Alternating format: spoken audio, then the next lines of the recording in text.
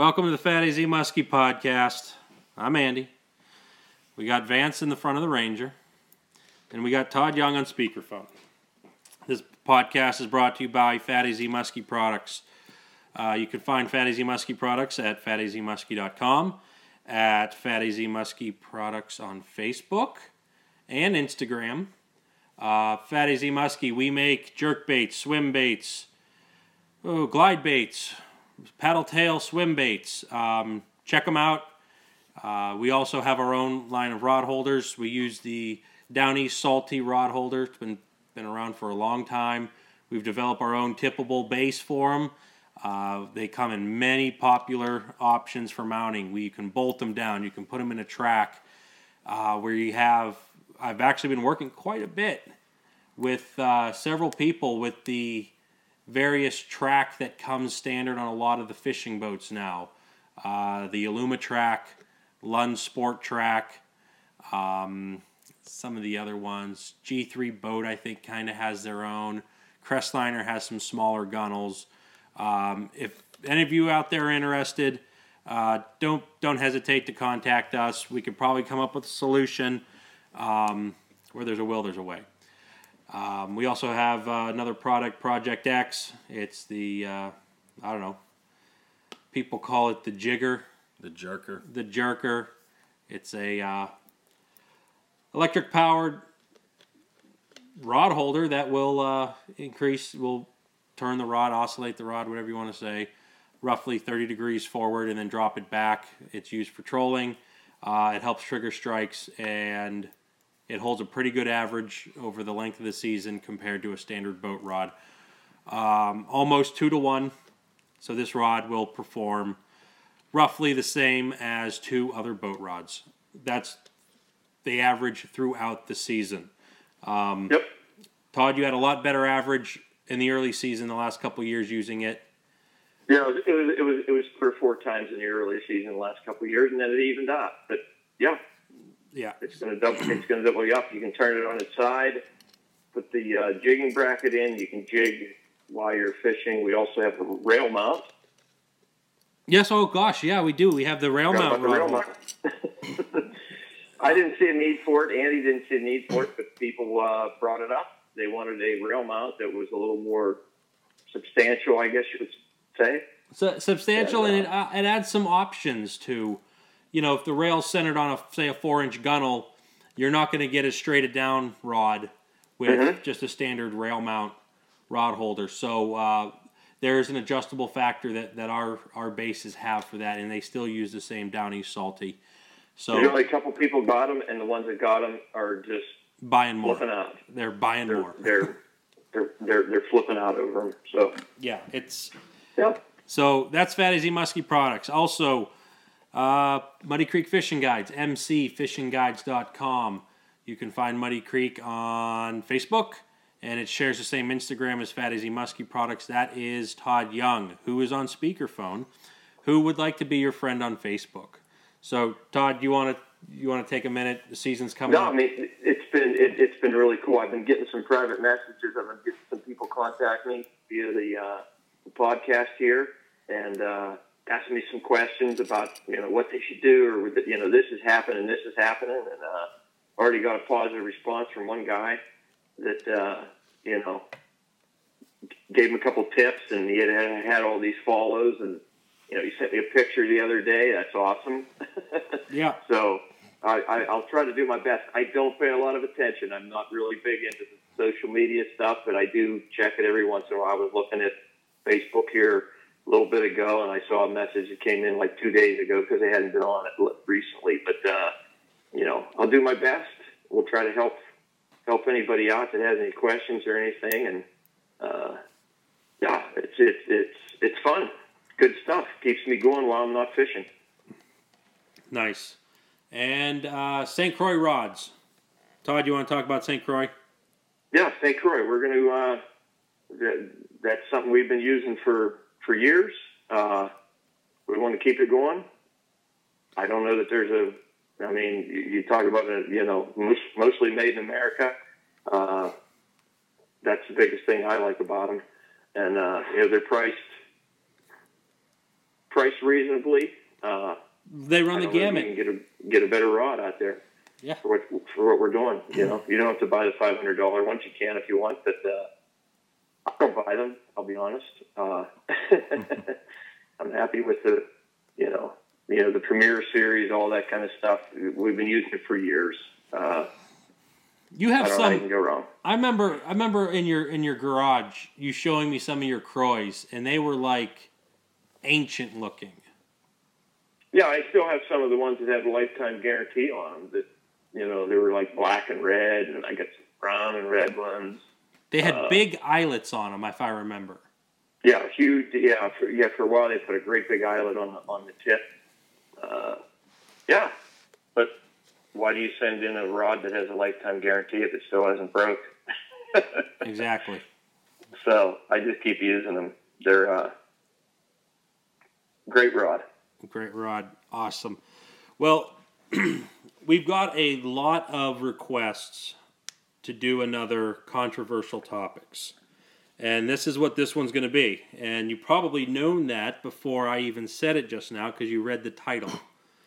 And I'm never going to beat the title because that's what people are going to see. See that first. Yeah, that happens. So last time we did it was we did the Boga grip.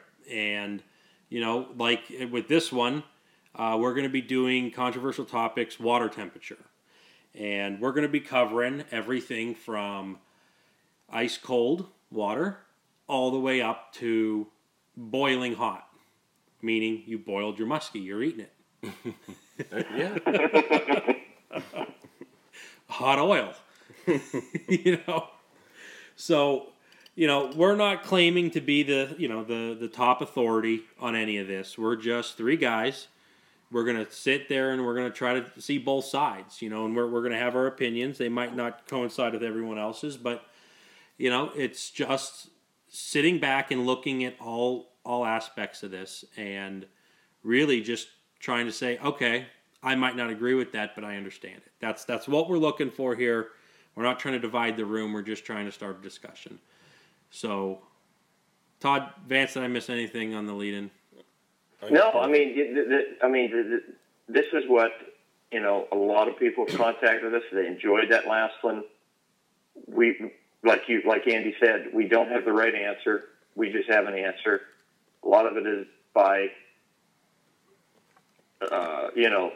doing it. You know, we've been through this, and like Vance said, the last time around, the controversy begins when you start fishing for these things. Yeah. It can, if you really get into all the stuff that's going on the social media and this and that. That's where the controversy begins. The fact that you're fishing for them, everything can be controversial. Mm-hmm. So there's lots of stuff you can talk about. We're going to just say that, you know, we'll discuss the topic. Yeah, and it might, you know, some of this controversy stuff, I mean, obviously just boils down to an opinion.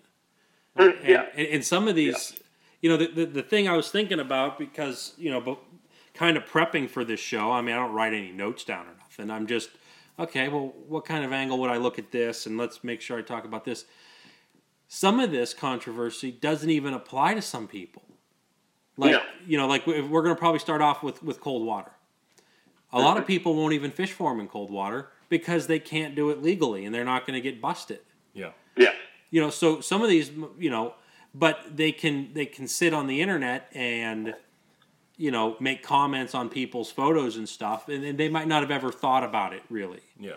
I'd like to think that in the last several years that people know that there are no closed seasons in some states, and there's also spots that you can go down south that are cold water is 40 degrees. Yeah. I see that stuff still happening now where people are like, I can't even believe you're fishing for them through the ice, and you're not allowed to fish right now. This and that. Yeah, because there's some people that don't know that it's a wide open season in a lot of the states. Yeah, because Pennsylvania switched over. I'm going to say 6-8 years ago, maybe. I'd say more than that, but yeah. Really? Yeah. See, time goes by. I'm going to say to me, it's like closed season right now. I'm still used to thinking of it that way. I mean, I never would have thought of fishing for muskies right now because you weren't allowed to. The season went out in early March and came back in May, and you planned what you were going to do on the opening day of muskie. Now that's changed. I think Andy's been doing it. You've been fishing year round for them ever since you started there. So yeah, it might be more like 10 years. But yeah, it's probably not more than 10, but yeah, it's 8 to 10. I'm going to say. Yeah, I mean, I still feel funny like thinking about, I'm going to go muskie fishing right now because that's just me. Yeah. So I guess we'll start with that. Let's start with we'll go calendar year, January 1st. Most places have cold water, and we're gonna start at the cold water, the most extreme. Mm-hmm. Actually, I'm gonna pull it back a little bit because I told the story of my big fish, which happened in late December, which was really cold, and I guess I'm not a biologist, but they say the cold water promotes a better release. The fish is just, I don't know, better condition. I like I said, I don't know, but I've seen. They probably don't fight near as hard. I mean, I know they don't fight near as hard. Right, they're more garbage bagged and slow head shakes. Mm-hmm. Yep. But I guess let's throw conditions out there. I'm gonna use my fish from December in this January thing. So in January, in most of the muskie realm, you're dealing with either very, very cold water or frozen water. Frozen water or closed seasons. Correct.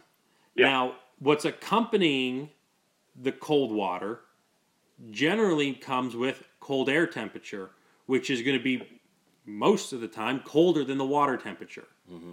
So that plays in a part there because of the season. I know the fish I caught. I remember looking down and I'm like, his eye is freezing. Really? I'm just like, I could see a skim of ice getting on it. When you took him out of the water. Well, I took him out of the water for the photo. Mm-hmm. Now, bear in mind that was my third muskie. I kind of cringe looking back now, but at the same time, who wouldn't pull a 51.5 out of the water for a photo? Right. There's few people that would just shake it off. Right. So, did that fish get hurt? Maybe. I can't tell you. It swam away. Yeah. Maybe you blinded it. We do that with hooks all the time. Maybe, but I did mine with ice. Yeah. But who knows? And it looked that way. So here I was out fishing open water, which was moving water. And I know that for a fact that water, had it stopped, it would have froze. The air temperature was like 12 degrees. Oh, jeez. Okay. It was bitter. Yeah. But guess what? I caught a giant. Yeah. So, that's just one of those things like I used to say, hey, I was out there, I'm a hardcore, look at me. Now I'm like, yeah, geez, I don't know if I'm going to tell people it was 12 degrees. Yeah. It was really cold. You're telling them now. I'm telling everyone now. But, Yeah. So is it good if a fish freezes? No. Todd, are they like a fly that you can put them in an ice cube and then let it thaw out and they'll be alive? No. So, okay, so right there, if a fish freezes solid, it's dead. Yeah. Okay, so we established a dead fish is the one you can't catch again. Yeah. But you can take it home and eat it. You can. You can go from frozen to boiled. What did when we left the Muskie Max and we were at Arby's, what was that thing? Ocean meat? Ocean meat, yeah. Ocean meat. Yeah, which was we stayed away from that order. We stayed away from ocean meat at Arby's. It does not sound appetizing. Ocean meat. So right there, the controversy in is the cold air temps. Basically, fishing for them in that cold water, in that season. I think the most dangerous part is pulling them out of the water. Is where you're going to stress that fish most. Okay, the cold water is good for them. Yada yada yada. They kick off better and all that stuff that you hear. But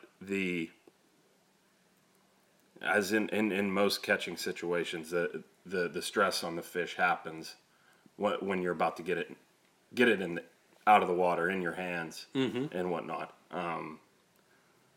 So yeah, it's the cold air temperatures. You could pull those fish out. I mean, I've seen some pictures of, usually when you see ice fishing pictures, people were, there's a whole pile of perch or walleye and stuff like that, and they're taking them home, and they're laying on the ice there. But I've seen some pictures where people were holding big pike and stuff and whatnot, and they almost look taxidermied. Yeah. When and your timing, the time you have, if it's sub-zero, and you're ice fishing, you pull that fish out. I mean, I did it. I traveled all around ice fishing. It was a quest because I never had a whole bunch of success doing it. We got into some situations where we had some success. We had some 6 and 8 fish days, which was unbelievable to have happen, but I also saw what happened. I mean, when you took those fish and you pulled them through the ice, within seconds, to me, it looked as though their fins were starting to freeze. I mean, how thick is that fin, the tail, all the fins on the muskie? And, you just to get it out of the water, just to pull it up through the ice, get the thing unhooked, take a quick picture, or just shove it back in. I mean, I remember shoving them back through the hole and feeling their fin, and it was like, that's hard. I don't know if it did any, I don't know if it did any damage. I know that there's a lot of people catch fish up at Chautauqua through the ice while they're walleye fishing, and we catch a lot of fish that have fin damage in the regular season. And I look at it, and I have a really strong feeling that a lot of those fish were ice. As opposed to a net job. Over the ice season, and it caused damage to their fin, and their fin sort of rotted off. I really have a feel. I truly believe that with all my heart, that's what's happened to some of the fish that you catch. It's not a lot, but an open sore could lead to infection and then death. Yeah. But that doesn't really concern me, considering that how many fish we've seen come out of that lake that basically have no tail, or like 2 toothpicks hanging off of them, and they're still hitting. But they're still hitting a bait that's coming across them at 5 miles an hour. And, at that point, I think that the more dangerous part of the fish is maybe the gills. The gills could freeze, yeah. The gills is probably the most. I mean, because that's your lungs. That's your lungs there for a fish. I would imagine that's their lifeline. That is probably the most dangerous part in fishing in sub-degree temps around here. Now, like in the states that are year round, you're looking at PA, I think Ohio, PA, and Kentucky. But I mean, those places don't really get iced over. Not like, I mean, PA doesn't always get iced over, but but I mean, there's it gets cold. It gets cold, yeah. It definitely gets cold. And I mean, it's a short. It's like rifle season. I mean, you might have 2 weeks to go out on hard water or whatever. And average year, you got a couple trips. But so, however, it still does get cold, and there's still open water, and you can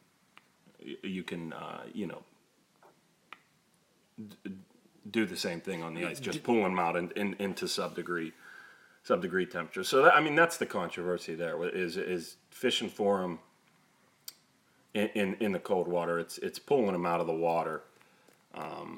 So is what kind of what I'm seeing here is that catching them in this cold water isn't necessarily a terrible thing. I mean, obviously catching them not at all is the best for their health. But if you catch one, not bringing it out of the water is probably the most beneficial thing.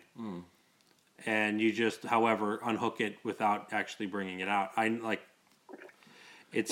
fished in really cold air temperatures in the fall too. I mean, when the water might be, is 40, 50 degrees in the fall, and you're still banging fish and whatnot. But it's snowing out. It's but the air temps are in the 30s or something, or below 30. Yeah. Plus, you with pull them out, you hold them, and I see the same thing there. I mean, I spent, just as I said, I mean, I did a lot of used to go all over the place trying to catch those things to the ice, and it's just something over the years that I choose not to do that. Because I see what happens. You pull them up out of there. I mean, you have to bring them up through the hole to get them unhooked, and I just choose not to target them right then. But that's just me. Yeah, what I'm going to do from here on out, if I have a muskie hit a tip-up line, and I think it's a muskie, I'm just going to pull all the line off the spool and cut it and walk away. Yeah, and count it and see. Like we had a 20 fish day today. Trying to catch something else, that's fine. I will gladly land it. But I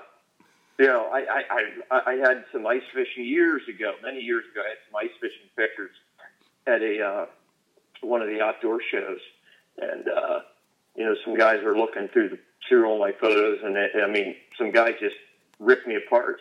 Yeah, I mean, and like that is totally. I can't believe you would put that fish up, bring it up out of the ice. Yeah, I can't believe you would do that. That's horrible to do to a giant fish like that. Oh yeah. Da da da da da. And I got ripped a new a-hole. Wow. By these old guys. I mean, right at the booth, and I was like, yeah. I mean.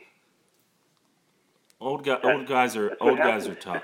But seeing that, if I was like from Minnesota or whatever, and my season didn't come in until June, and then it was over in November and whatnot. Yeah. And then I see, people catching them on hard water. I would probably think like, what the hell is that? Well, that was caught out of. Mm-hmm. That's caught out of season. Well, wait a minute.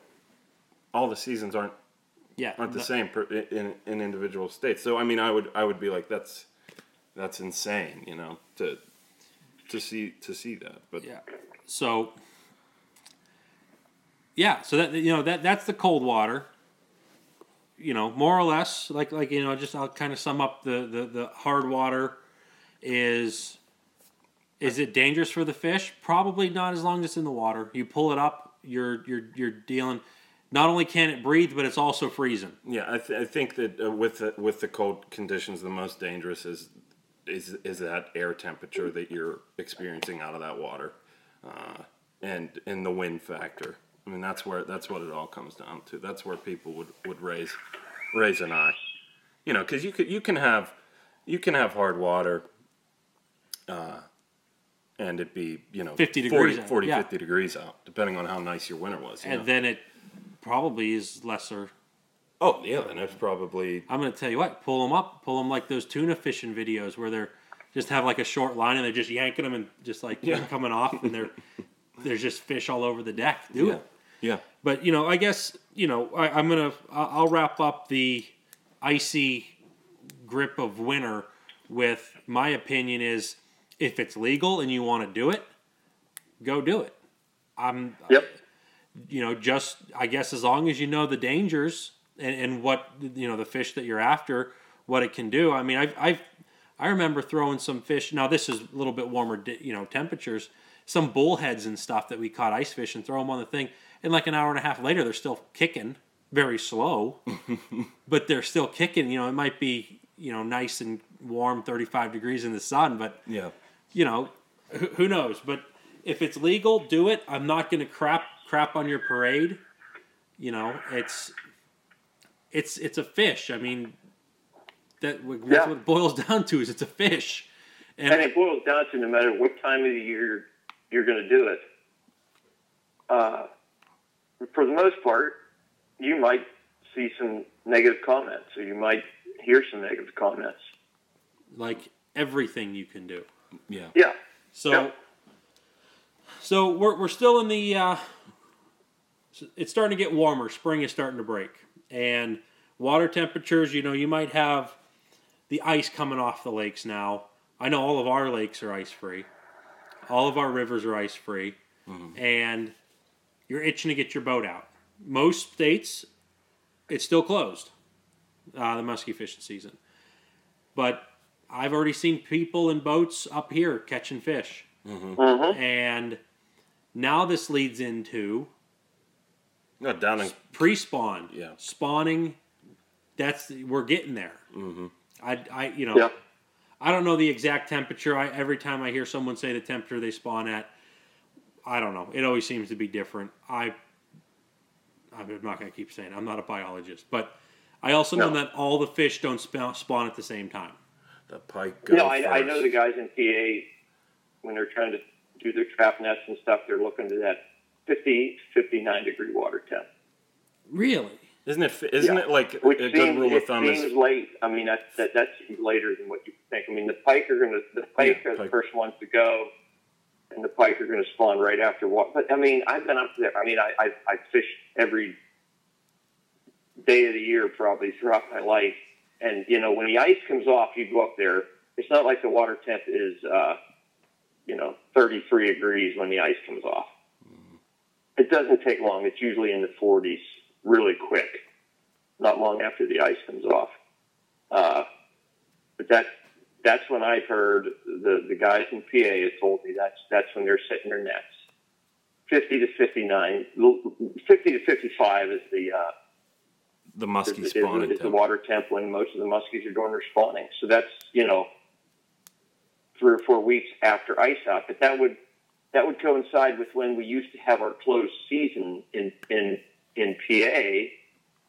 The season used to go out the middle of March and would come back in May, first Saturday in May. That's when you're in those 50-degree water temps. Mm-hmm.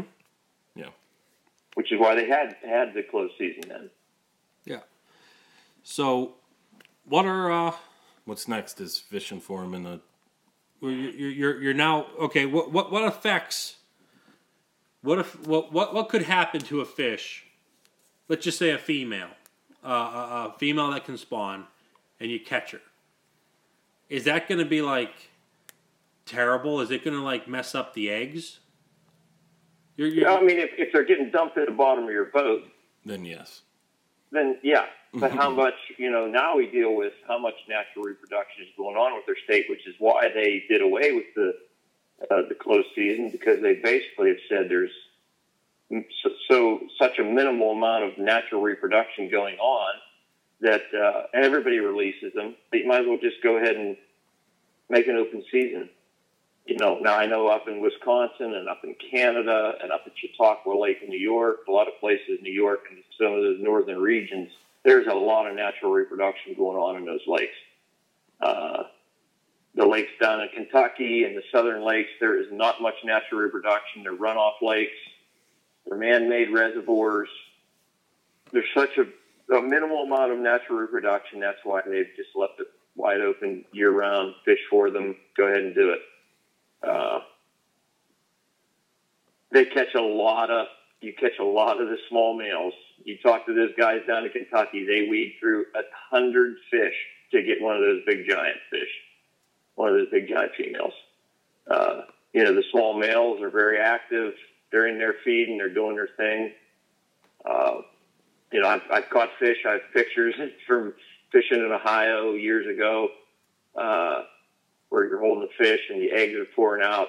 That always seems a little weird to me. Yeah, you're holding the fish and there's eggs pouring out on the bottom of your boat. I always felt a little weird about that. Yeah, those could have been the muskies that you would be catching in 8 years. Yeah. Even if they say there's no natural reproduction, I just felt weird about doing that. I still do. And you step on them and twist your foot. I'm going to go, but when I say all that stuff, I'm going Saturday. I'm going fishing Saturday with a friend of mine, and I hope I catch one of those big, hope I catch a 52 that's filled with eggs and weighs about 45 pounds. That's my goal. Yeah, absolutely. I'm saying that's, even if it happens, I don't know how excited I'll be about it because it seems weird. If you put it on the internet, people discredit you and say, "Well, yeah, nice catch, buddy, but guess what? Those are all eggs." Yeah, filled with eggs. Yeah. Yeah, but I'm window weights. I'm going to go. In window weights. But here's something. I mean, do you think a muskie hits when it's going to do, No, I don't. Going to spawn. Do you think that it's hitting when the Marvin Gaye music's playing? No, I think leading up to it, which I kind of said they don't all spawn at the same time. So remember last year? Oh, when we saw that. When we saw them, yeah. I mean, they were swimming the Bay in of Pigs. Yeah. They were just enormous fish all over the boat, and they did not give a crap about what we were doing. Right. So I don't think when they're in the act that they really care. I don't think so. Right. When they're, it's like your buck situation, or some of those stories when it's like the rut time. Yep. Like they'll get shot, and they'll still be thinking about going after the doe, and then all of a sudden they just they fall over. So there. Do you think like that maybe the muskies, unless you foul one or something, or put it right across its back when they're all going to spawn. I mean, I don't think that they're looking to.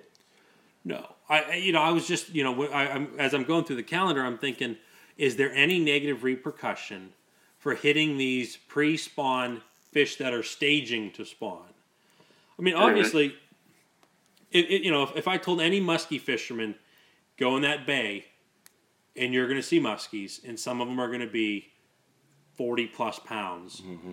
You guys saw them last year at a local lake. We don't even fish that much. And yeah, that's what I was saying. I call them the Bay of Pigs. They were the biggest fish I've ever seen, right under the boat. Oh yeah, huge. And you probably no two of them in the lure. No. I mean, my lure had an interest in it, but it just didn't feel the same way.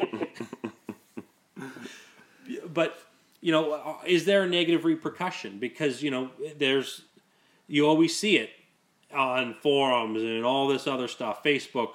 You're targeting those fish that are spawning. You shouldn't do it. Well, I'd like to think that most people would agree that if they're in a spot where they're spawning, they're really not interested.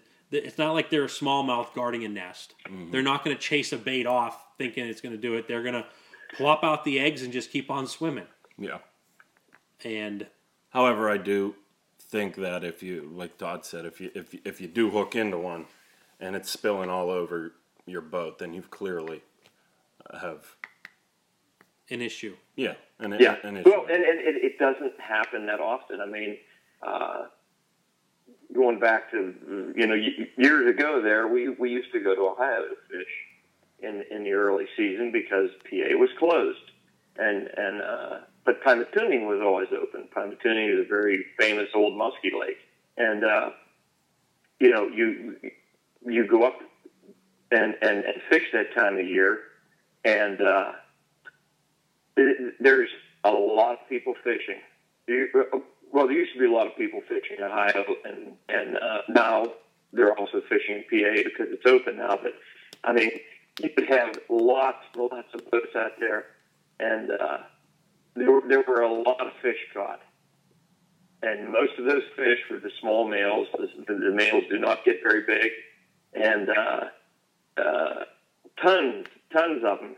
And you'd get the occasional, every once in a while, someone would catch one of those big, giant females filled with eggs. And it did not happen. I mean, I'm talking a couple times a season. Out of everybody's boat, there was only a couple of those that were ever caught because I just don't think they're really interested. Like you said, they're just not interested in eating at that point. They're going in to drop their eggs. The males are in there. They're excited. I mean, you talk to the guys down, like I said it earlier already, you talk to the guys down in Kentucky. I mean, I remember talking to Greg before.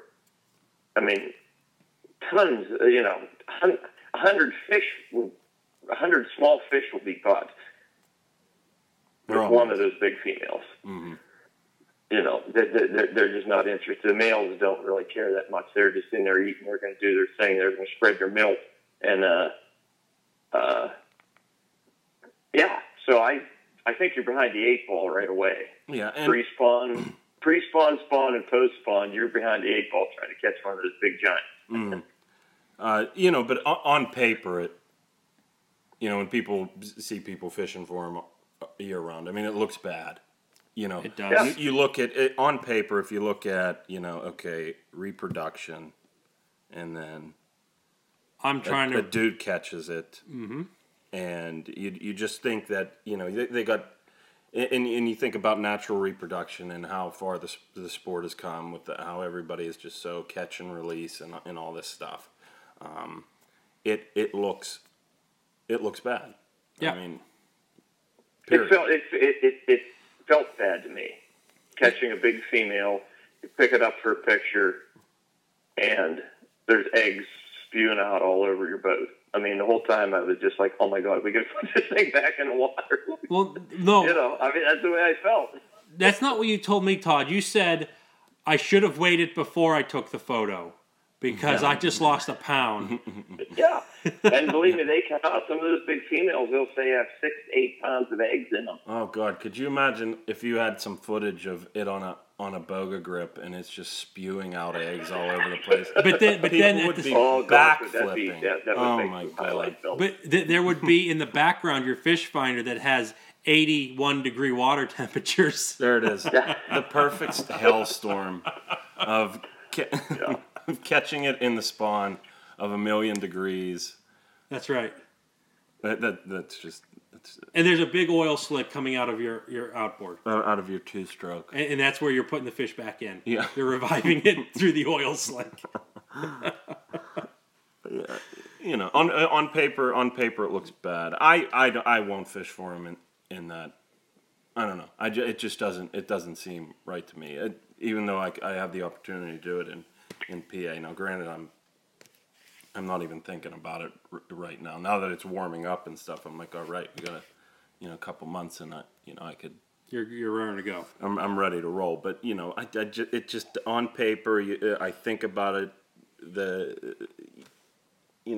It just doesn't seem right to hit them, to target them when they're spawning. I mean, I'm sure I could catch them doing that, but if you put enough time into it. But does it happen that much? Are they really going to be jumping in the boat that much when they're dead set on dropping their eggs this time of year?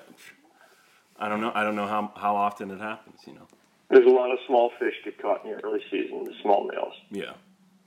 Lots of them. Yeah. All right. So that moves us into right around season opener. I mean, I've seen people get pissed fishing for them in the hashtag spawning areas. People, fishing for them right when the season opens up in the spawning area. Yeah, targeting them there. Mm-hmm. And there's a reason because they're there. Yeah, they're there. And the law says that you can start fishing for them at this time. Mm-hmm. But like I was giving that example, is that like in that bay there's all these fish. Yeah. Oh well, hey, they're not all spawned out yet. But then you're like, well, I have my day. I have 5 hours to fish. You're telling me to go somewhere where there's no fish, but I know there's fish there. It gets to how can someone tell another person? There's no one going to do that. Yeah. I like I said, I'm going Saturday. I hope I catch one of those big giants filled with eggs, and we can catch a 40-pound fish. Get me some caviar. I doubt it's going to happen. I just want to go, so I'm going to go. Nice. Now, something else, and this is unscientific of me. You have a female muskie and a male muskie. Let's just say that they're a mating pair for life. They're not. We know that. They're not, yeah. In order for that species to maintain population during their lifetime, they need to make 2 muskies to maintain population. So if they make 3, technically the population, 3 that make it to adult, the population is growing. That's their job. Like if you think of like an oak tree that lives for 100 years, 1 acorn has to grow into an adult tree in order to maintain population. Mm-hmm. So if you think about a female that could live 30 years that might have, I don't know, what do you think, 15 to 20 spawnable years? It's a super low percentage as it is. Now, that's an argument for both sides. Someone can say, well, that could have been its year to have a baby. Mm-hmm. And the other side could say, well, what's the chances of it actually having a baby? Mm-hmm. but there's no way of knowing. But it's just something I think about. Like when I think about it in deer hunting, I think about it in woodchucks, I think about it in rabbits. How many rabbits or a mouse? How many little mices does a mouse make just to maintain population? Those things get just crushed. It's so. It's a tough thing with that spawning. Yeah, and the same people have to remember that are looking at the computer and looking at all this stuff that are living up north is that, they basically have determined that you take a state like Ohio, there is no natural lake in the state of Ohio. They're all man-made lakes. They're runoff. There's tons of silt sediment in there. They basically determined there is no natural reproduction going on in those states. Is there some? There probably is very, very, very small percentage. But that is why they've opened up these seasons, in these southern reservoirs, is basically it's a put and take fishery. The ones they stock are the ones that are there, and that's why they've opened up the seasons year round. It's a long-term investment. It's not a put and take like you would think of opening day at trout where they were dumped there the day before. They were dumped there and they got a long road ahead of them to make it to a catchable size. They're dumped there at 6 to 9 inches or 10 inches. It's going to be a long time before they're going to get big, but there basically is no natural reproduction. The eggs are falling down into that silt sediment and they just don't hatch. Yeah. Our river systems have some natural reproduction. There's no doubt about that. And that's one place that that's the opposite side of of what they've done with opening the season. But they still stock all over rivers, so that they're stocking through Pennsylvania. They're still stocking tons of waterways, rivers, and lakes, and they basically call it the put and take fishery. That's why they allow us to fish year round. Some people choose to do it. Some people choose not to. Yeah, and again, if you want to do it and it's legal, by all means, do it. Yeah. So you're probably going to get flack from somebody, and you're going to get high fives from another guy. Yes. So. And it all comes from social media. It used to be, I would imagine years ago it was just bar talk. Yeah, now or you're at a booth and someone just reams you out because you have a photo. And or talking to Ramp or something like that. And now it's just everywhere. Yeah. Everybody's touching it across the entire world, Mm-hmm. Yeah. And you a lot of it stems back to jealousy. Spitefulness. People can't do it, so they're jealous when they see people doing it, and they have to make comments about it. Yeah. Sour whether grapes it's through the ice, whether it's in the spawn. That's not a legal fish. You shouldn't even bring it on the ice, or you shouldn't even bring it in the boat. And it is legal around here, so you ruined the year class of fish. A year class of fish, yeah, and that makes sense in those in the Ohio. The Ohio example. The Ohio example is, that's what it looks like. With no natural reproduction. No measurable. Yeah. No nothing. This is when you're going to break a state record in Pennsylvania or Ohio. Is right, like coming up right now. Someone is going to hook into one of those big females that has an extra 8 pounds of eggs in it, and this is what's going to happen. These fish are bigger now than they're ever going to be. And you catch a 40-pounder in the middle of the summer. Imagine what that big 40-pound female is when they say 6-8 pounds of eggs. Plus it's fed a little bit. Mm-hmm. You're flirting 50. You just gained 25-30% of body weight on that fish. Mm-hmm. That's why guys are going to target them now. Mm-hmm. Good luck. It's not easy. Yeah, they don't bite too often. No, but I remember there were some springs where they were cranking some big ones out in that local reservoir. Then it kind of went silent for a few years. Yeah. But it'll return. Those fish that your pictures of you bank yanking and stuff in that season. There's snow on the ground and stuff. you're taking a 40-inch fish that looks insane. It's got this tiny ass head, and then its body is like it ate a goose and a muskrat. Yeah, it's crazy looking. They look wild. Yeah, that's I used to do that all the time. This was my hot time, was fall through right up to spawn. And, I like the late fall better than early fall. I really haven't done it this year or last year. I mean, just nothing of any substance. Maybe a couple hours throughout the season of that. It's just things get busy. And, I pick up my daughter from my in-laws that watch her when I'm at work, and my son. And I'm like, we're going to go drive by a spot that Daddy used to fish.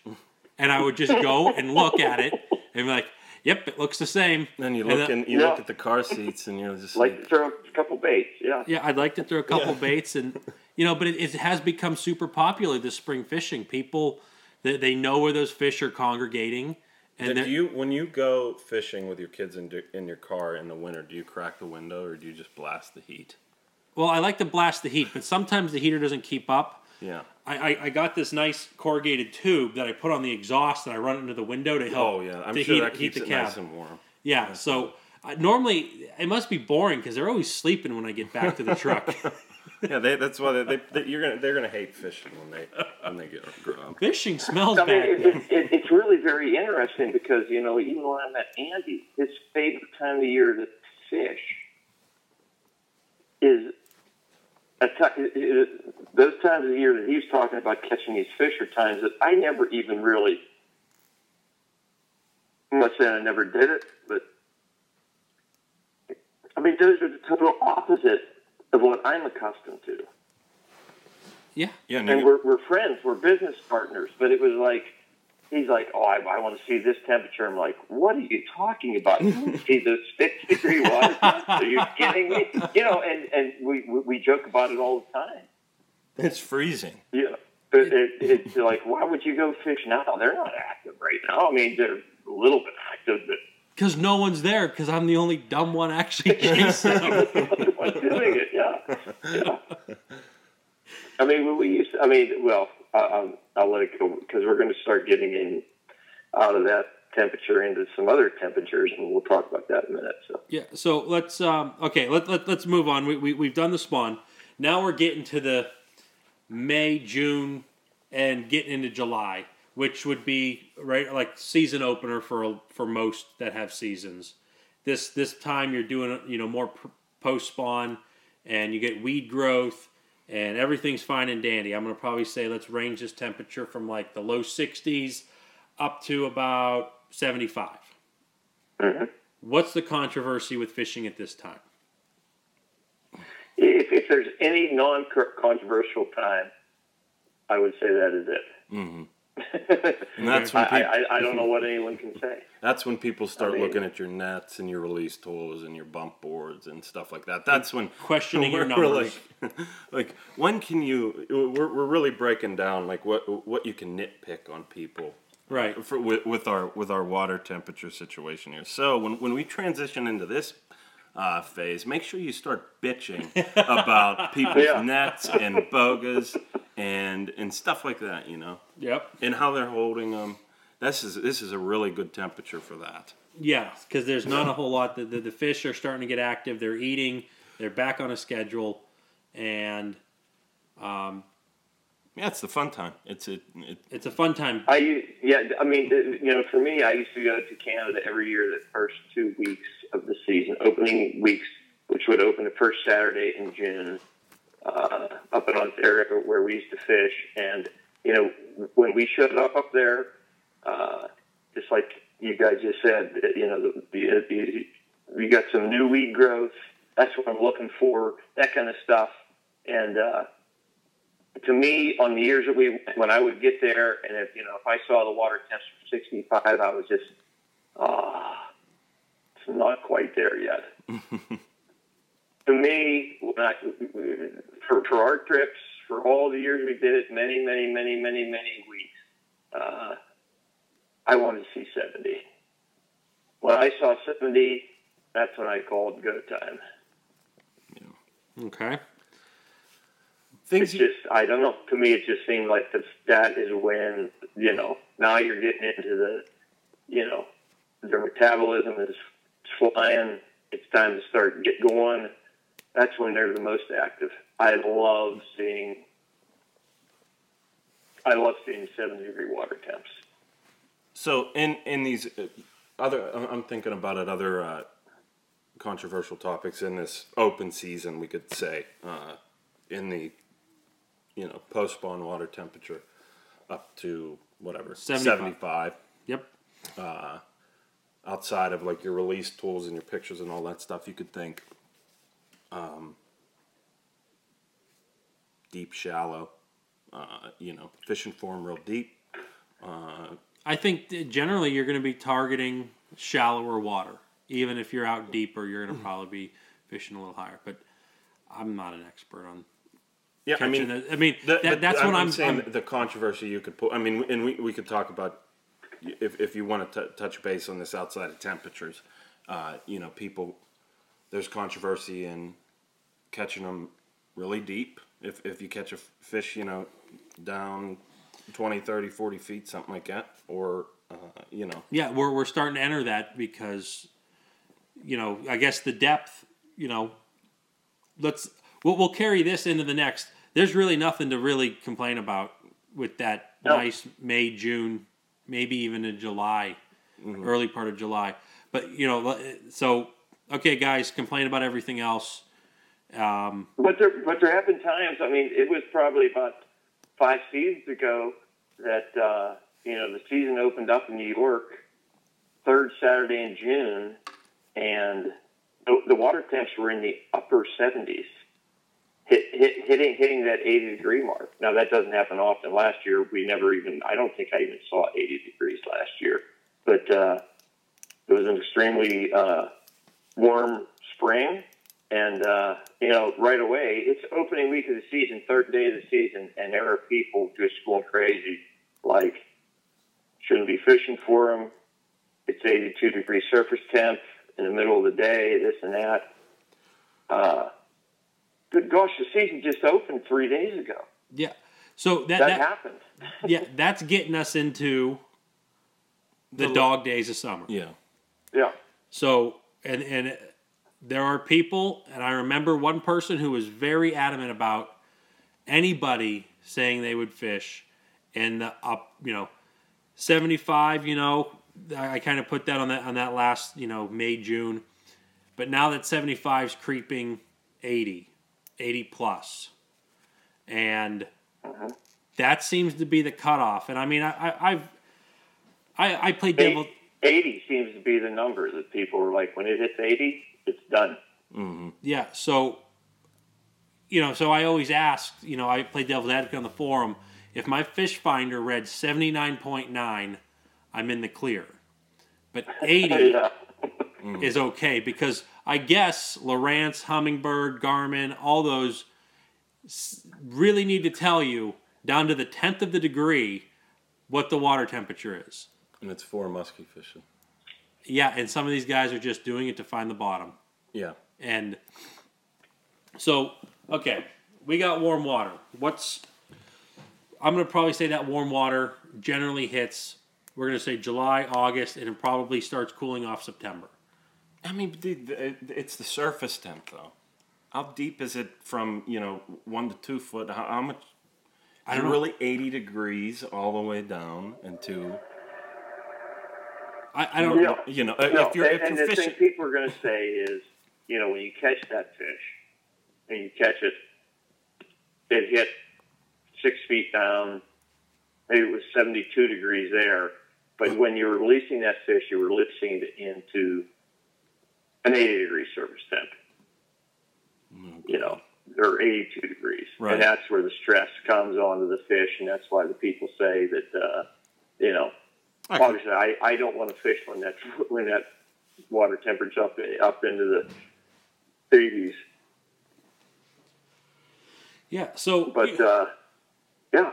So, like what... I'm going to bring up Todd's example, and that's kind of what Vance was... Well, Vance had that example that I slowed down real quick. But Todd's example of... Your season just opened. and you could have anywhere between 3 weeks and maybe 6 weeks to fish from opener till it hits 80, and then you just putting the boat away till September. I don't think I could handle that. I mean, I don't. It's not going to happen with me. I got trips booked. We're going to do the trips. Well, I do it all the time, but it's not because of water temperature. I just yeah.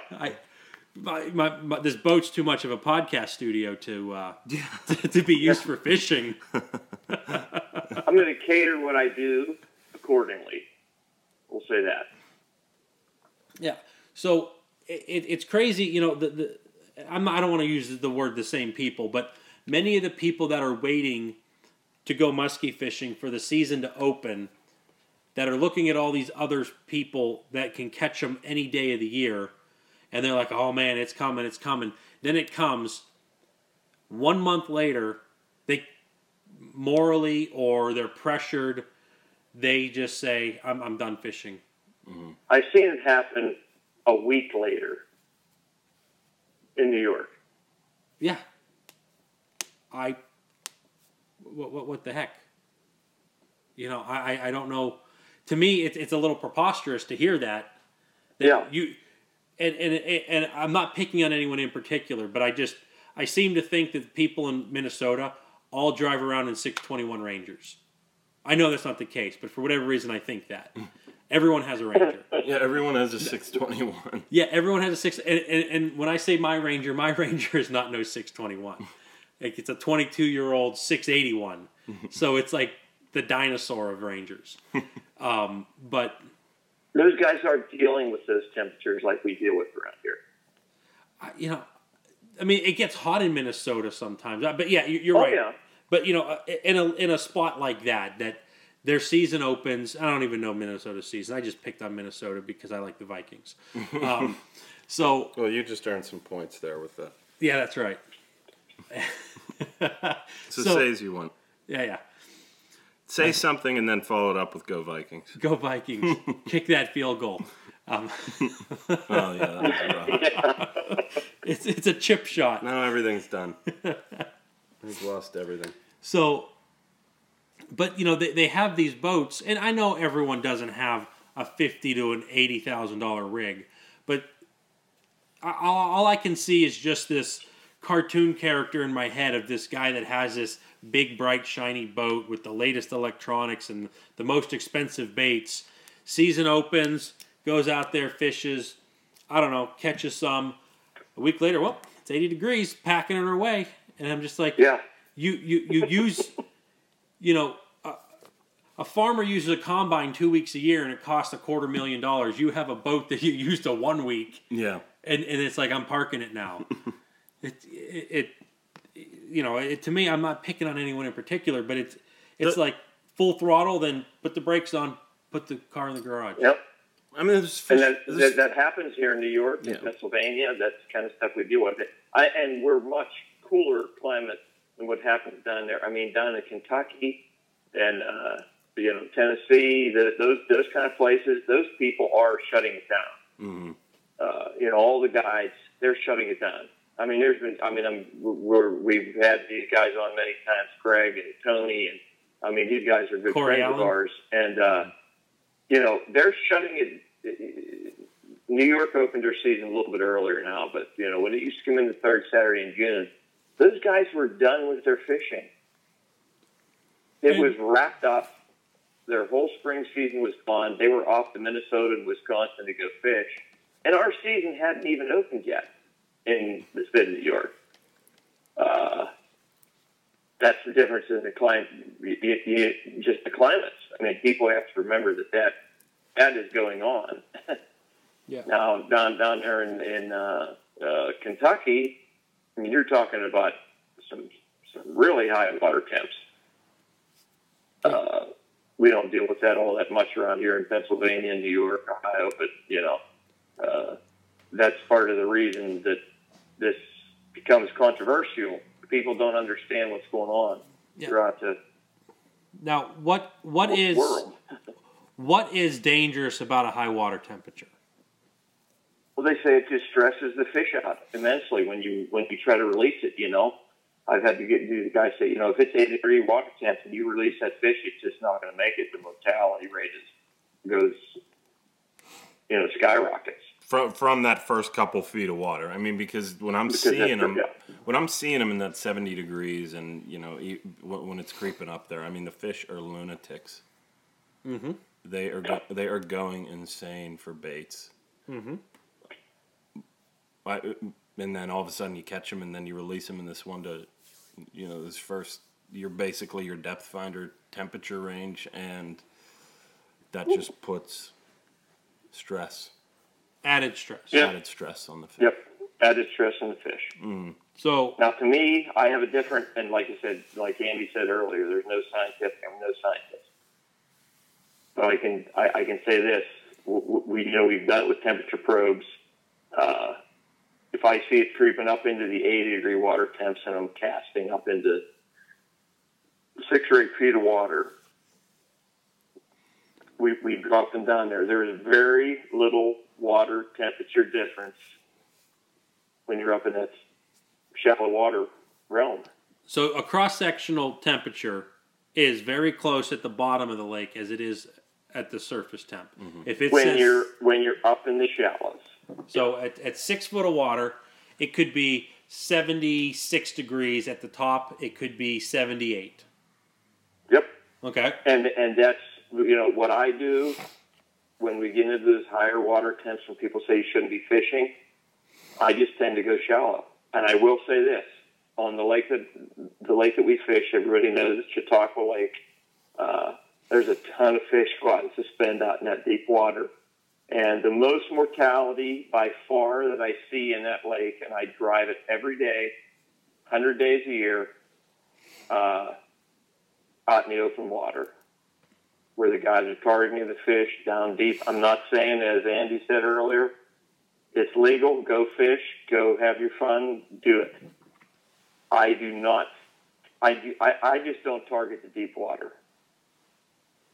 Because there are fish that are in the right climax in that shallow water that, you catch them. There's fish laying up there in 6 to 8 feet of water. You can catch them, you release them, and it's fine.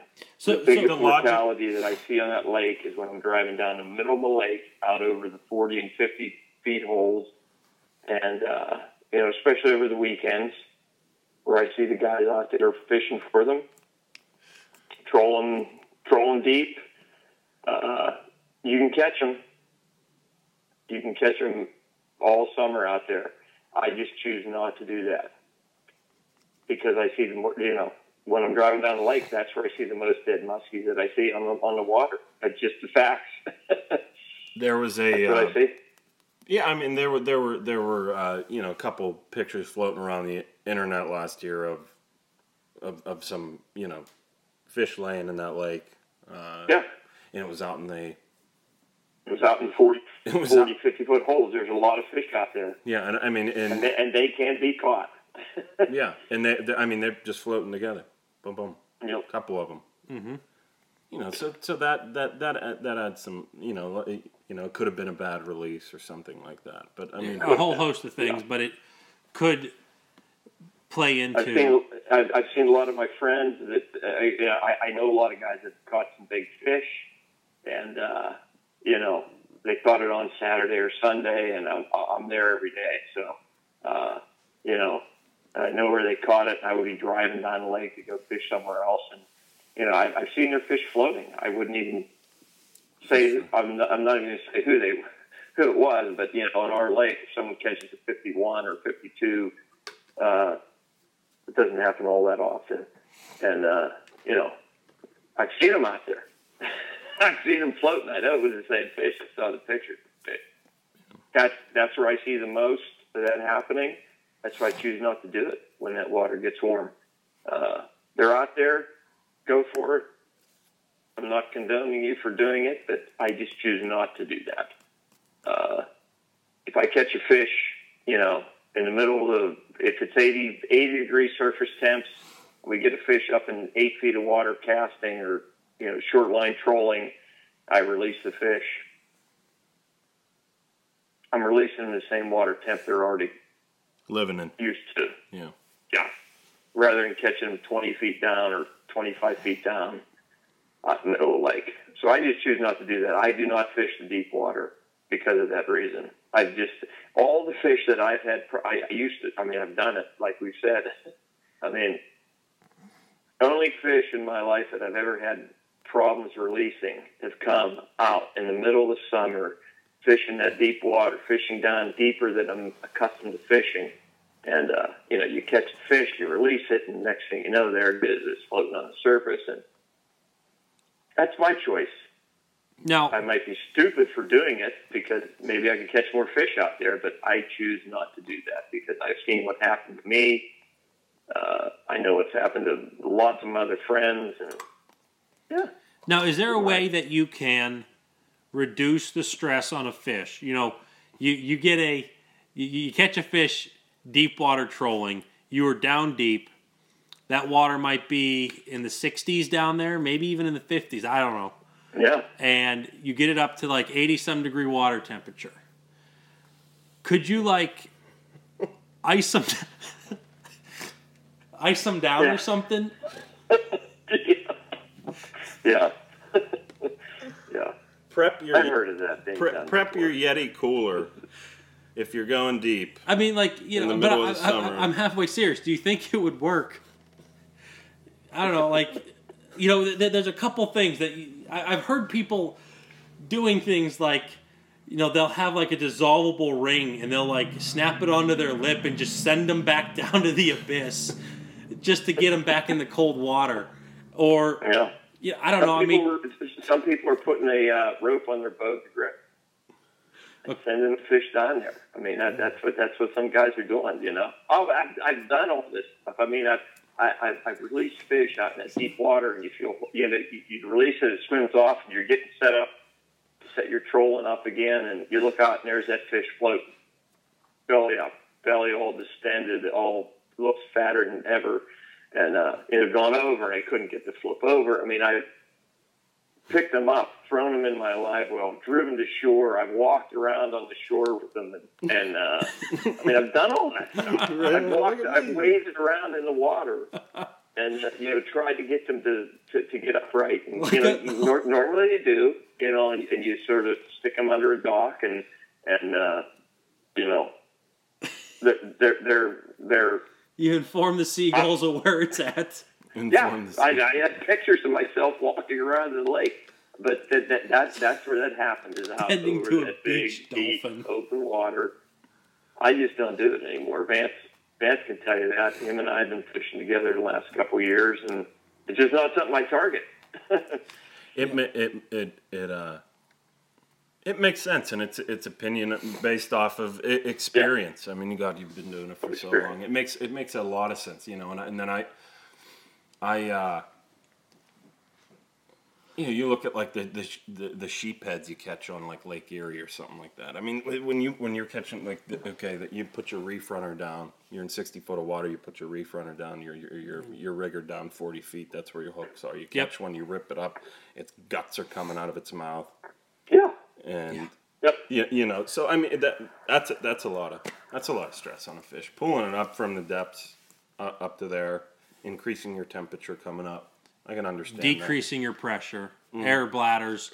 Now some of those, and I guess Lake Erie's a really good one just because I've seen people perch jerk, set the hook on a perch, and they bring it up from 60 to 80 feet of water in a couple seconds, and its air bladder is sticking in its mouth. Yeah. Oh, yeah. And they're like, oh, this one's a 7-incher, I'm throwing it back, and they throw it in the water. You're like, yeah, that thing probably is not going to live. It just blew itself up. The seagull just comes down and grabs it. Yeah. It's the same thing has happened to those muskies. There's just no doubt. I don't choose to do that. Yeah, and I don't know if that's the same for a muskie. If a muskie hits a plug, obviously there's going to be some upward force of the boat pulling, but that muskie might just naturally come to the surface anyway. Yeah. But there might be something with the swim bladder going on. I don't know in its guts, but we're not scientists. I'm not, and I'm not. We're not claiming to be. Yeah. But it makes sense, Well, if you're up in the shallows, I mean, and if the water's going to be more very consistent. homogeneous all the way through. Yeah, and then if that's where that fish is living and chilling, I believe that a lot of those fish chill in the weeds, Yeah. year round. And you got to remember that a lot of these scientists are not fishermen. They're just going with what little data they can come up with. I mean, it's probably from fishermen too. Yeah, their data. Yeah, yeah. So I mean that makes sense to me. Just. But I guess, is there a way that you would change your tactics to reviving the fish in these warmer water temperatures? My tactic would be to target them in the shallow water. Okay.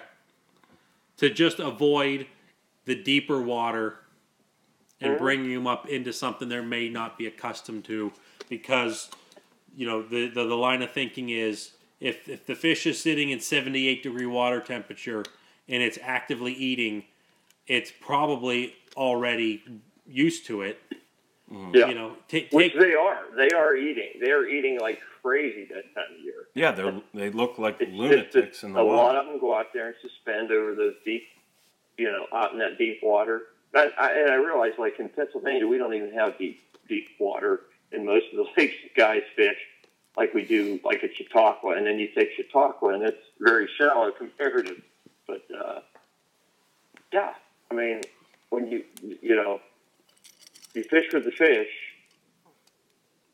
that are accustomed to that shallow water or that temperature, I have not had any issues fishing for those fish. When I go out and fish that deep open water, I mean, every fish that I've ever had a problem releasing came out of deep. Like a fish that, I mean, I've had problems releasing a lot of fish that I caught in shallow water too, because they tore their gill out or throat out with a hook. But, the fish that I've looked at, like, what is going on with this fish? Why is this not, why did it come belly up? Why did it do this? They all happened over the deep water. All happened over the deep water. I got friends that have 2 or 3 fish mounted, and I can get into it even gets into the late fall fishing, where the guys are the walleye guys are catching occasional muskies. I can tell you about guys up there that have, every one of them has a 50-incher mounted on their wall because they caught it out of that deep water and they couldn't release it. And that gets into the late fall fishing. It's just because they were very deep. How about the ones that have a replica mounted and the 50-incher in their belly? That's right. They had a fish fry. Yeah. Yeah. There it is. Now let's talk about high water before we move into the cooling down stages of fall. Yeah. Now, moving water when it's hot. I've heard people say that on rivers with a good amount of flow, the water is homogeneous through everything because surface temp should be the same as, at the bottom, barring any giant stagnant pools. So the same line of thinking of your shallow should also kind of pertain to a river. Now, these fish don't have a choice of finding, unless there's a spring or something pumping cold water at them. If the water temp is the same, 79 degrees from top to bottom, left to right, up and down, really, they should be used to it. They're living there. Yeah. That it should be maybe a safer bet on the higher water temperatures based off of Todd's findings. Mm. Yeah, I mean, rivers are a whole different ballgame, yeah. So, and I mean, I'm trying to keep the rivers halfway involved with this, but there's, I mean, yeah, I like rivers. And I actually have a river here that I can watch the temperature on from a website. Mm. And, Todd, do you remember me telling you, this was like a couple years back, it was like April, I'm like, yeah, the water temperature is 85. Because we had a really hot April, and it took only a couple days. I'm like, water temperature is 85. The next week, I'm like, yeah, we're peaking at 50. There's just so little flow. Yeah. There's times in the summer I will watch the water temperature get in the low 90s, And it's just this little line graph going up and down. It's a sine wave. And I'm like, oh, it hit 93 today. And then I look the next day. I'm like, oh, it hit a low of 58 at night. Those temperature swings. And those fish, there's muskies in there. They have to be able to adjust somehow to live. They don't have an option. Yeah, they don't have an option. Yeah. But I used to go there and I used to just lay the hammer down on them. Now, I didn't really go much last year, but, the last couple of years it kind of slowly petered out, and I done very well in the cold water there in that spring, in the fall, and, but I could literally fish probably some of the hottest water ever in the state of Pennsylvania, being in the low 90s. Oh, that's high. That's very high, but like I said, this place is so terrible to fish, just due to the terrain, the plant life, and the insects. It's how deep is the water? I'd probably, without actually getting out there, I'm going to probably say some of the holes might be 5 or 6 feet, but for the most part, when you have a river that is flowing, I think like 4 cubic feet a second at the mouth, it's not really doing much. There's some and as you just said, I mean, I don't understand how that could really affect that fish. I mean, that's where it's living, that's where it's eating, that's where it's doing its thing, and you catch the fish, you take the best proper care you can to it, and you're going to release it into the same water temp. I don't know how that can hurt that fish. I should really just wait a couple hours and it'll be 30 degrees colder and just put the fish back. Catch it, put it in the tank. Watch the temperature. When it hits the right time, put it back in. You know what I'll do? I'll just bring big bags of ice with me, and I'll just tie it to the side of it to give it like fish air conditioning. Jeez Louise. Yeah. Ice it down in the net. I'll stuff ice cubes in its face and it's like its gills and stuff, so it has refreshing cold oxygen to breathe. That is absolutely insane. Do you think it'll work? It's like the musky ICU. The musky ICU. Right off of the boat. Yeah. Oh my god. All right, so now we're getting out of that. Summer's breaking, and we're getting into the fall fishing. What are we dealing with controversial here? We got water temperatures that are dropping. Is this another rainbows and unicorn time? To me, it's another one of those just do your thing. Okay. I don't know what can be controversial. To me, it's controversial to fish really deep for the fish. Regardless of temperature. But regardless of temperature, yeah. That's when you're going to the biggest changes. And like I said, in PA, we don't have lakes like I'm used to fishing up there at Chautauqua, where you have these 70-foot holes and, guys target them out there, and there's a big difference. Biggest thing is, when it comes to fall, it's go time again. I mean, it's go time, but I guess controversy is, if I'm digging here for controversy, is wearing your flotation device. Are you prepped properly? You have to wear them come November in the state of New York. It's more safety for the people. Mm-hmm. Mm-hmm. And you're that's when you. I don't put them on the muskies. When we catch them, we don't put flotation devices on them. Well, it makes it easier to find them and catch them again. Oh my! But it's more or less so being the big safe. Controversies come around ice fishing, ice type fishing, and then the high waters, the high water temps. Mm-hmm. That's where people like to really. Yeah, and the other thing, I guess, when you're starting to get into the fall and stuff, I mean, some places are going to have snow. But I guess I'm going back to my bank yanking days. I have many, many photos because I'd be bank yanking by myself in the winter. There's snow on the ground, and I'm calling winter like December. Mm. There's times in December that it's still fall, but that there's snow on the ground, and I have a picture of my rod laying next to the muskie in a snowbank so I can get a photo. That cannot be good for the fish, laying in the snow. No. But that's what I did, and I have many photos of that. Yeah. And they're not all muskies, so if people are going to bash me, some of them were pike, but some more than some were muskies. Yeah. But that's just what I did. And am I going to do it again? Probably not, because I'm not going to take a picture of a 32. So that's just me. So laying the fish down is controversy. Yeah. On the bump board, on the deck of the boat, on hard water. Picking them up. On a grill. Mud, on the grill. The grill's kind of controversial, yeah. So, it comes to, that'll stem back to proper handling. But I guess in the fall, it's about being safe. Weather can change real quick. The fish don't give a crap.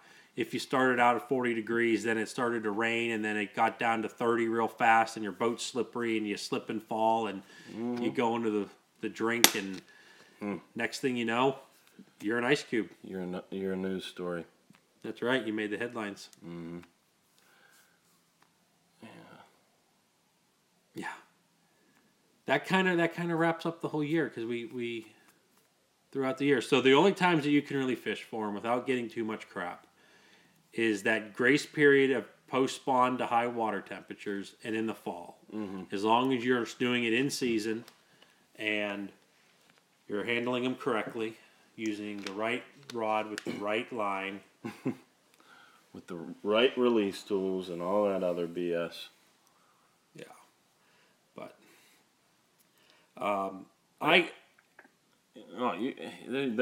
there's other topics too. I mean, live bait, stuff like that. People say that's real rough on the fish, and gut hooking them and stuff like that with that live bait.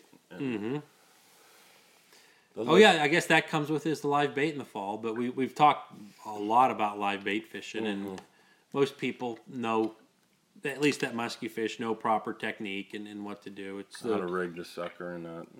Yeah. I have spots where I hear people say that, and they'll do it on open forum that's maybe not muskie specific, that they like to use bluegills they catch in their pond, and they see the line move, and they'll wait 15 minutes, and then they'll set the hook. And you catch a lot of muskies when there's a hook in their belly. Mm-hmm. Yeah.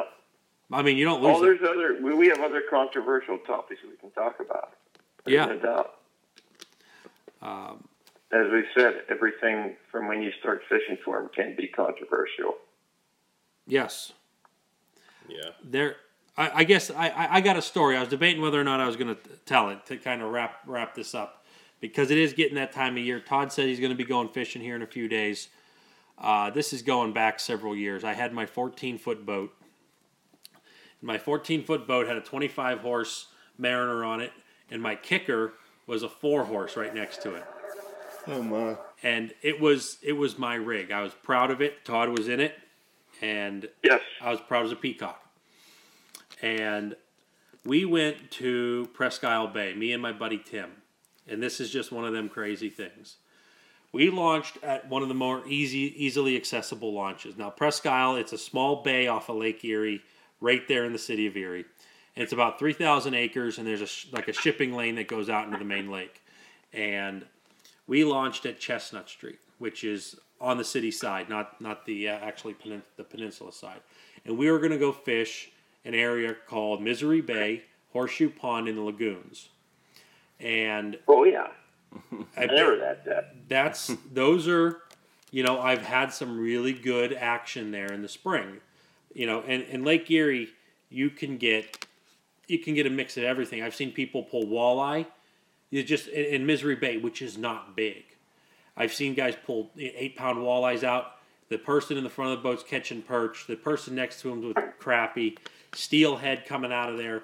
And I've seen some big muskies. And you're going to have probably the best smallmouth bass fishing ever in these areas. Well, anyways, it was a little bit rough. It wasn't that bad, but anyways, I launched and everybody wanted to go fishing, so I launched the boat.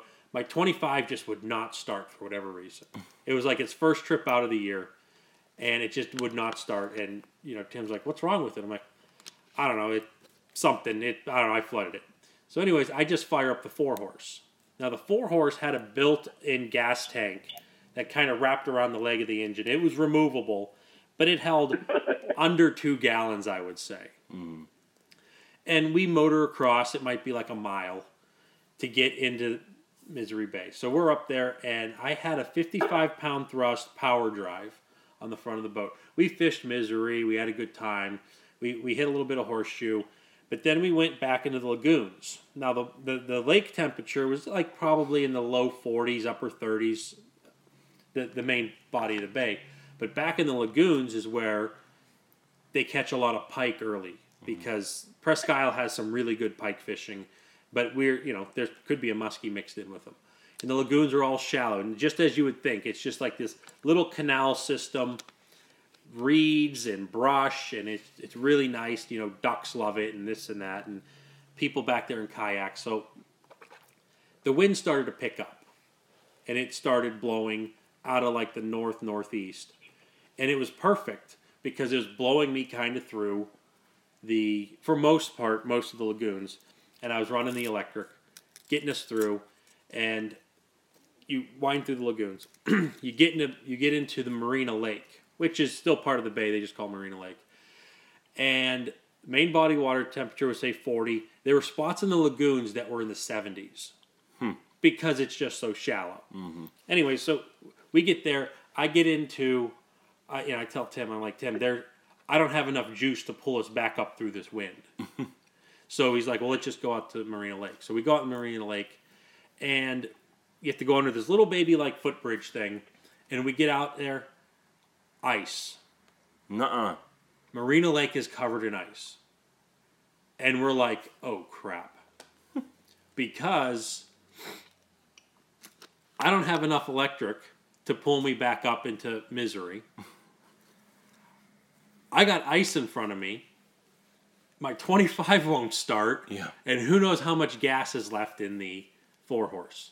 4-horse, yeah. So we just pretty much, I had Tim like in the front with an oar, and he was breaking the ice as I was moving us through. And some of that ice was still pretty thick, but we had to break our way through. Then we get to this little baby channel. It's not that big to get out into the bay, and the wind had picked up to where it's capping out there. We got white caps, and it's just pounding. I'm like, well, get ready because this is going to be a cold go at it. And I don't have controls for the 4-horse. There's like a throttle on the top of the hood. It's an old Johnson Evinrude. And I'd have to like pull this big slidey lever, and I just opened her up. And that thing would get me to maybe 5 miles an hour. So here's my little 14-foot tin boat. Wham, slam, thud. And the bay might be a mile across there. And I'm heading right for what I'm going for. And oh my gosh. And Tim looks at me and goes, what happened? And I said, I'm out of gas. He's like, what are we going to do? And now I have no control of the boat because I'm in white caps and the boat's starting to get twisted and turned. And light the flares. He pulls out the life vest and he puts one on. And I'm like, hold on. And I dig in. I found a multi-tool. And I cut. And it made all perfect sense after the fact. I cut the main gas line going to the 25. And then I cut the gas line on the 4-horse and I jammed the thing on there. I took a zip tie, zipped it on there as best I could. Wow. And I had to keep pulling because I ran the thing out of gas. Oh my goodness. Thing finally fired up. I opened it up and he goes, don't let off the throttle the whole way. It's not like I was going to plane out or anything. My battery was practically dead, so it wasn't like I could pull us with the trolling motor. We get closer to the launch, and it calms down because the docks and stuff are calming the waves. And I'm like, man, this stupid thing, And he goes, I seriously thought we were going to be on the news tonight. And I'm like, well, we made it. We made it here. So we kind of get the boat back on the trail, and I'm like, Tim, this really makes me mad. This 25 wasn't going to run because I did hit the starter. I wasn't like. Yeah. I didn't like, it don't run. It would not start when the 4-horse died with no gas. I get it on the trailer. I switch the gas lines, hit the key, and it runs. Oh my goodness. What was? See, Vance, that's a big difference between you and I. You and I would have probably rode that out, called the Coast Guard. Oh yeah.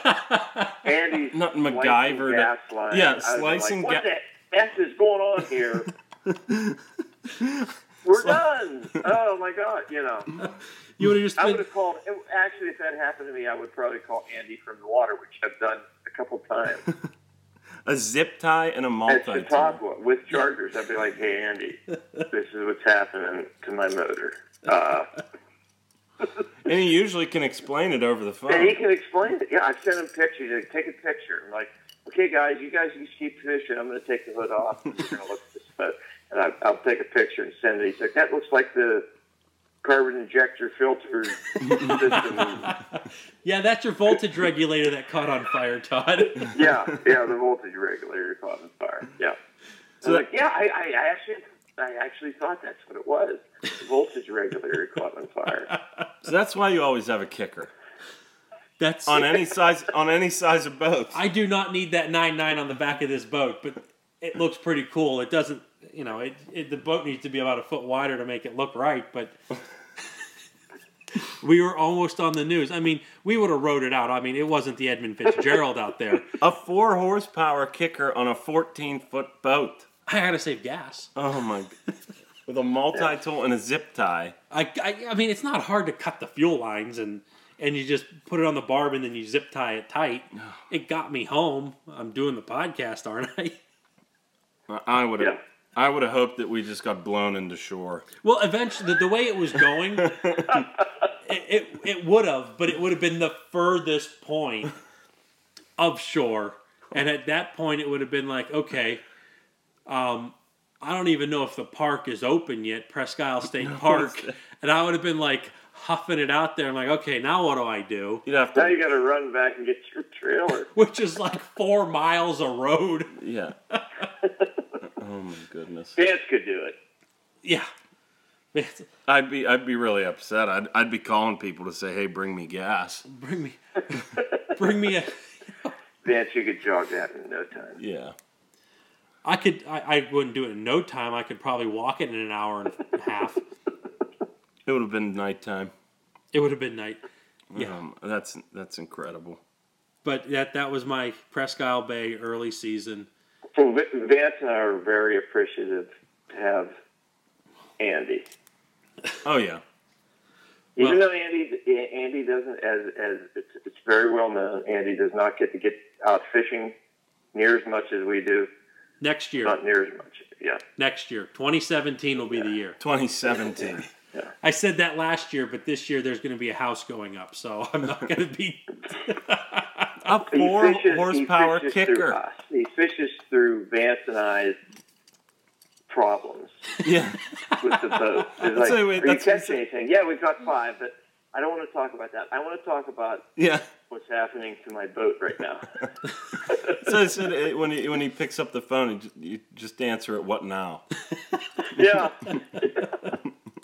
Yeah. It's like, Andy, hey, what's happening? You're crashing today. It's like, yeah, we got a whole bunch of fish, but my motor. This is what I need to talk to you about. Yeah. I'll tell you about the fishing later. But remember, and this is going back, your power trim on your kicker. Yeah. Remember? Oh, yeah. Geez, the power trim on my kicker. Is that still working? Oh, my gosh. You couldn't even buy it because it's a 2002, and Yamaha owned Mercury at the time or something like that. And I was like, Yeah, this will be a tip for anyone that has that. Your motor is a 2002 4-stroke kicker. This was before the Pro kicker.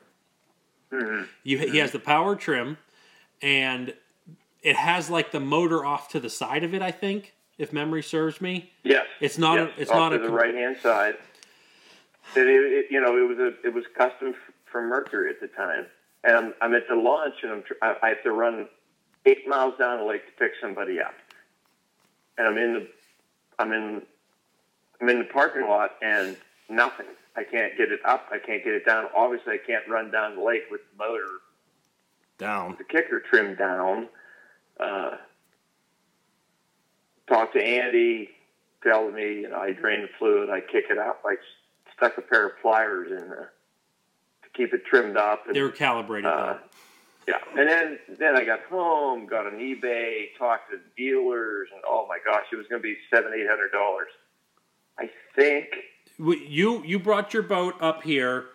Yeah. For us to do some, I think just regular maintenance and stuff to it. To we had to do something, but I wanted to look at that power trim pump.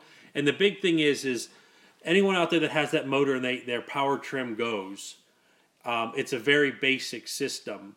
And you had already had like the one Marina look at it. Yeah. And it didn't last one trip. Mm-mm. And so I took it off the boat, and what was happening was we took it off in your driveway. Yes. Yeah. And we were doing that at the same time we did the head gasket on your motor because it was spraying water. Yeah. Out the one. It looked like a smoke. Now these guys everyone's gonna think that my boat is a No, they're not, because I worked on it and it's piece perfect. of junk. No, it's because I worked on it. It's perfect now. But I can explain the water on another one. But this power trim, this is going to help some people that have this year motor and their power trim goes. Rather than buying this several $100 replacement pump that was Yamaha proprietary because they must have bought the system off of Yamaha at that time. It was like $700 to get that thing shipped in. Right. So I took it apart and I'm like, why does this thing stop? So I take the motor apart and there's oil all through the windings of the motor and everything. I'm like, well, this ain't right. And I look, and the seal that went around the armature shaft that ran the pump was torn like 3/4 of the way around it. But just looking at it, it didn't look bad. I poked at it. I'm like, oh, look at this. This seal was bad, and it allowed oil to get up in the motor, and it probably just shorted everything out, just did a dead short, and it wouldn't run the pump, and there was no oil to pump if it would run. It was like a $7 seal. Mm-hmm. And you can get it and any major city probably has some drivetrain or a bearing place. It was a standard seal. I got a number, ordered it. They had it there in a couple days. I put it in, and it's been, 2 years? 2 at least. 2 years. They wanted to sell a $700 pump, and it was a $7 seal. So that's the big thing.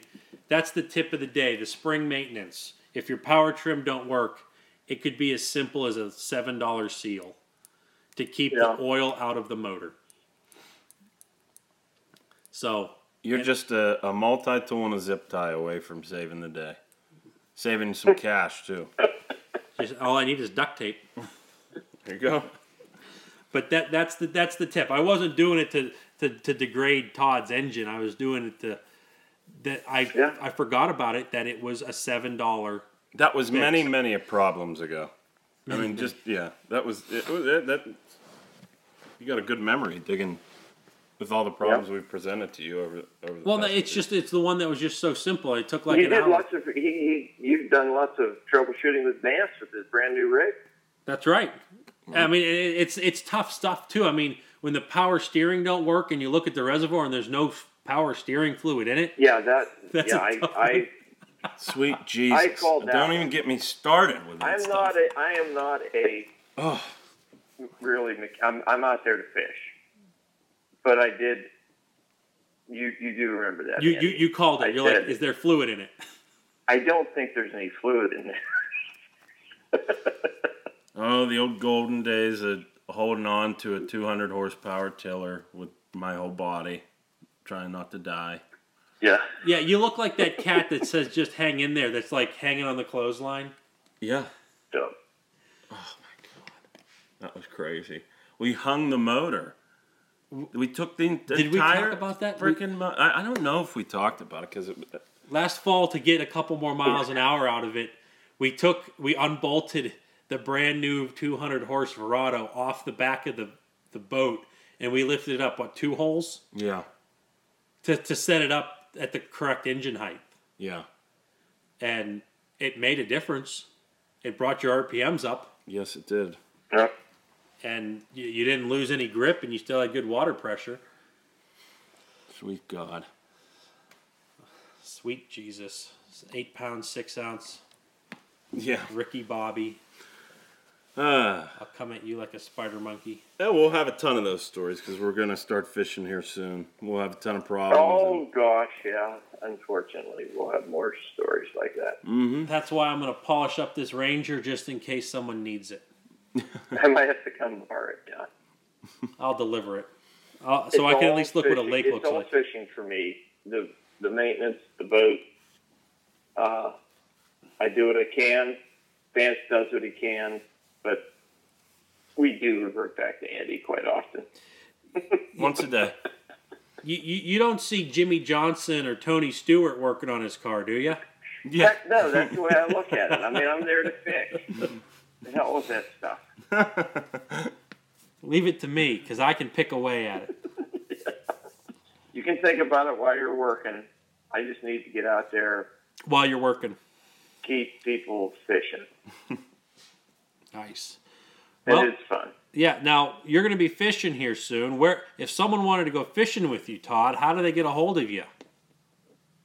mcfishingguides.com. Nice. Are you anywhere else on the internet? Yeah, we're with fatazmuskyproducts.com. You can get us there. Yeah, we're going to start fishing. I'm not. I very, very low interest right now. Well, but we'll see what happens. You can catch them. I like taking people out when they can really catch them. Water temperatures hit about 70 degrees, then we can really get them. But don't let them get above a certain temperature or below a certain temperature, depending on if it's the first half or the second half of the year. Nice. All right. Well, like Todd already said, go to mcfishingguys.com if you want to fish with Todd. Rest assured, his boat will be tip-top shape. As always, I don't let him go out with substandard maintenance. And Fatty Z if I have a problem, Andy will be the first one we'll call, and he'll get us off the water. Yeah, I'll even bring a boat if I need to. Yeah. A 4 horsepower kicker on a 14-foot boat. It is insane to think about right now. Did you want to? Okay, I'm going to interrupt the plugs to describe. I bought that kicker for $150 off eBay. Steal. It came out of like Arizona, and the reason I bought it, it was a 2-cylinder, 4 horsepower, and I said 2 cylinders are better than 1 cylinder. It was a little baby twin. And it weighed 39 pounds. And I said, 39 pounds, I can hang that in the back of this transom because it weighs less than a battery. Wow. And after that day, I had it plumbed into my main fuel tank. Not that little 1.5, 2-gallon jobber that almost left me for dead. And I trolled a lot with that thing. Amazing. And amazingly, that's not the first time it ran out of gas on me either. I did it at Lake Wilhelm. We went all the way down. Wilhelm's a really long, skinny lake. We went all the way down to like the dam. And it's like 5 miles long and about a quarter mile across. Exactly. And luckily, when it ran out of gas, we had enough time before dark, and the wind was just so that it blew us back to the launch. We planned it correctly. Now, granted, I could have probably very easily fired up the 25 and just explained to the park ranger there, hey, I had no gas and I needed to get to the boat launch. Unless you want me to start lighting flares off. I've done that lots of times. Yeah. So my 4-horse kicker, it was a gem. Amazing. So, fantasymusky.com. Check us out. Jerk baits, glide baits, rubber baits, rod holders, Project X, rail mounts, bolt down, track, all that happy jazz. And St. Croix rods. Check them out. I don't know, stcroixfishingrods.com or just hit Google. They'll bring you right there. I think that's it. All right, till next time, if you're getting out fishing, be careful. It's still cold. Catch a big one. I won't judge. And keep in touch. Thanks for listening.